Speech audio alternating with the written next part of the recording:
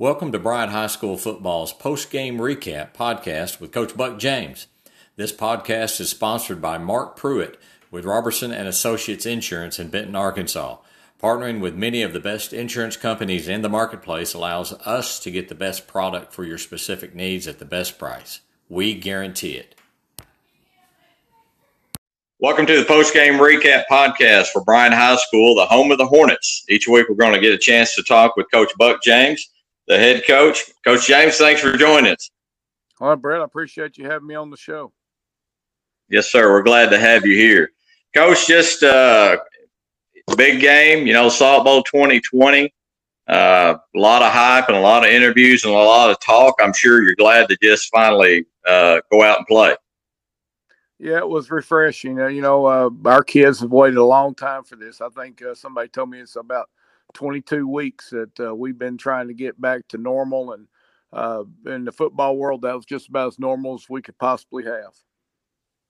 That is the truth. That is the truth. Coach, if you just could give us a quick recap of the game, any takeaways if you have really got after them, but any takeaways from the game? Well, I thought that our football team came out a little sluggish on defense early in the game. And, I think Benton had a great game plan. They were going to try to milk the clock, try to keep our offense off the field and take their time and be methodical about going down the field and scoring. They opened up with an 18-play drive, and we finally stopped them on fourth down on the goal line. And we came back and had to do it again. And really what happened was our football team started out slow in the beginning on defense, but once we got rolling, I thought those guys picked it up. And, of course, offensively, we scored on 7 straight possessions, and really we turned the game around because we got a few stops on defense, and our offense was able to roll. Coach, I noticed that in the first quarter, big goal line stand, and then later in the first quarter, you got another fourth down stop, and it seemed to really take the air out of it. There's no doubt. And then they, like I said, they had a good game plan. I thought what Coach Harrison and staff put together was really the way that they, if they could execute it and got it through, they really could have been up on us 14-0 before we even knew what hit us. And as it turns out, with us, our defense stopping them on those 2 big fourth down plays really turned the table. We were up 13-0 on them, and really the table was sort of set for us at that point. That is true. Coach, offensive standouts. Well, I thought our tailbacks, the visible guys that you obviously know if you're, sitting in the stands. My mom would tailbacks for Bryant, but both Jamarian Bracey and Tanner Anderson, I thought played extremely well. I thought Xavier Foote played extremely well. I thought our tailbacks did a really, really good job. And, if the tailbacks did well, then the offensive line did their job and blocked well.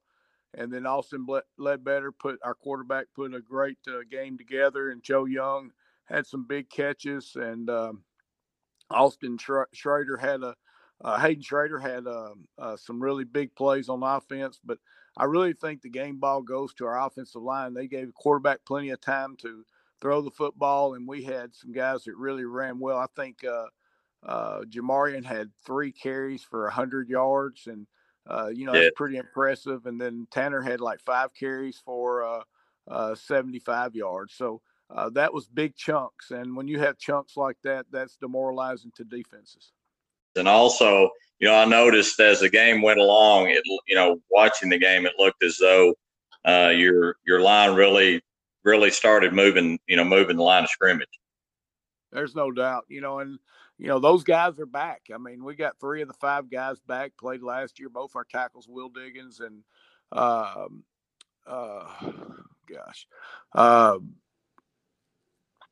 can't call his name right now. I'm sorry, but our right tackle did a heck of a job for us, and they really did a great job. And what I really like about our offensive line is that those guys did as good a job on the run blocking as they did the pass blocking, and they established their dominance well. Right. Coach, I know you really you had some big plays. Ledbetter had some big throws, and your tailbacks ran hard. All defensively, who were some standouts for you defensively? Because with those stops that you made, and they just really, like you said earlier, they just seemed to, once they got in the flow of the game and kind of felt this. I think a lot of times defensively they got to get it takes getting in the speed of the game, and it looked like they did that. Well, there's no doubt about it. And you really, it's too many guys to call. We played 9 defensive linemen last night, and played them all in the heat of the ball game. And I thought that those guys did a heck of a job. Andy Scott, Braden Godwin, those guys sort of anchored it. Brandon Jones. I thought we had a lot of guys up there that did good. And as the game went on, I think us playing the kind of depth that we played really helped those guys a lot. We were able to hit the quarterback. I think we had 6 sacks last night, and and I thought our secondary as the game went along got better. And our linebackers are who we really were worried about this year, and them to bounce back because graduation hurt us there. And I thought we played a lot of guys at linebacker. I think we played 7 linebackers last night in the heat of the battle. So we probably played 25 kids on defense in the first half. And to be able to do that is not going to do anything but make us a better football team. I think those are some things that we can really, compete in practice. It makes us better doing that. And I think it makes us a better football team. It definitely does. And to have that kind of depth as you get late, as you go into the season, it's got to help. There's no doubt. And I think that's what we're trying to do with our defense is get a lot of guys who can play, a lot of guys that run the football, and do some things that will give us a chance to get our offense back on the field. Coach, I know when you have the seasons like you've had, the last 2 years, and you've had the success you've had, and I know with graduation you've had to have some spots you've had to fill. Any big surprises from last night's game that you weren't really sure of? Sometimes you go into a game, you're not sure how they're going to, how they're going to fill that spot. Any big surprises for you last night? And good surprises. Well, I think our defensive front, they, like I said, they've been early, but that's where graduation hurt us the biggest last year was on the defensive front 7. And right. I really felt like if they could come in there and do well, then it would give the rest of our defense a chance to come back. We have really 4 guys in our secondary that played a lot last year, and we felt like we could be solid there. But we had to have some help in the pass rush and in the run department where those guys could play defense and where we could play a lot of man. And I think that those guys stepped up. They didn't play particularly well in the scrimmage and played a lot better Friday night. And you're supposed to improve a lot from your first game to your second game. And really, we played a game in our scrimmage. And I think we made a big improvement from our scrimmage game to this game. And so I'm excited to see how much we can improve from this week to next week. Coach, after a game like that where you get up at half and you come out the second half, I'm guessing the main thing is try to keep – I know you're going to compete, but you want to try to keep everybody healthy. Yeah, there's no doubt. Yeah, we kept everybody healthy. We didn't have one person miss as a trainer after the game, but we started our offense in the first series of the second half just because I wanted them to be able to come out in the second half and have experienced that before. And they had a 2-play drive, for about 70 yards. And, they did well. And then we subbed our defense from there. And we dressed 90 guys last night. And we played almost every one of them. So, there's a few that didn't get in, I'm sure. But, for the most part, we got a lot of guys, some game experience. When the clock starts running, that's tough. That game, really don't last 24 minutes from that point on. And it's very difficult to get. The biggest thing is our coach is trying to get everybody in the game and get them some reps and get some film on them and make them better for, down the road. Coach, this is off the subject of last night's game, but for the casual fan, could you tell them what it's like, how things have changed, some of the challenges you've had with COVID at school, because schools and what you've been able to do at school since June, which opposed to normal, and also how it looks different at a game. Because unless I went to one on Friday, and the games look so different now than they did, than a normal game. Well, it's a lot different. And, I mean, kids are social animals. They want to be with their friends. They want to hang out and they want to do things. And, well, the only time they can't do it is at school and football.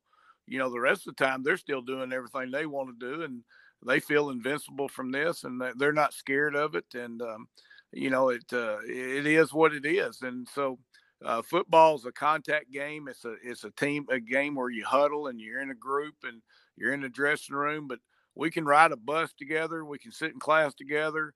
We can eat together. But when we get to football practice, we got to separate. The only thing we can do is play on offense and defense together. And so it makes it very difficult. And, as far as the stands go, fans don't cheer as much as when their mouth's covered than they do if they were sitting in the stands. So I've seen where the fans are not as interactive our participants in the game as much either. But I think we're trying to make this work and make it work under the guidelines that we've been given. It's difficult, don't get me wrong, but our kids want to play enough. Our parents want their kids to play enough. We want to get back to a new normal and do it the best that we can and have football for these kids. It's important for our seniors. It's important for our communities. And we want to be able to do what we've got to do to be able to make it work. Coach, next week you've got the Marion Patriots. Well, it's a short week for us because of we really usually play on Friday. And so we got in last night at about 10:30, 11 o'clock. We washed and everything. So coaches got out here about 2 a.m. We didn't get to watch a lot of film on them. We did watch some. So right now we're putting our game plan together. They're a big, strong, athletic football team. They've got a really good quarterback. They've got great size and speed on their team. It's going to be a test for us. They're a lot like what we see against Little Rock Central, what we'll see against Southwest. That's the type of football team that could cause us problems, and we've got to do our diligence and our film study and what we can do to move the football and stop them and their great passing game that they have. But it's a big challenge for us, and we've never played Marion before. I was telling our coaches it's one of the few places I've never been and coached, and this will be an experience. Plus, it's the first road trip, and that brings its own set of problems. But our kids are going to have to be just as good at home as they are on the road, and we're going to have to prepare for each opponent differently and have to play at a high level and go out there and do the things it takes for us to be successful. Well, Coach, we wish you the best of luck next week with the Marion Patriots, and we look forward to talking to you next week after your game on Saturday. And your game on Friday. We'll talk Saturday. We look forward to it, and we thank you for joining us here at Post Game Recap. Hey, man, I appreciate you having us on the show, and I really hope this works. It's a great tool for us to get out to the public and tell them about our teams and what we're doing in our communities and, promote the game of football. So I appreciate you guys. Yes, sir. Thank you. We'll talk to you next week. Thank you. Life, health, home, and business. We've got you covered. See Mark Pruitt at Robertson and Associates Insurance in Benton, Arkansas, and stop by and thank Mark for sponsoring this podcast for your Bryant Hornets.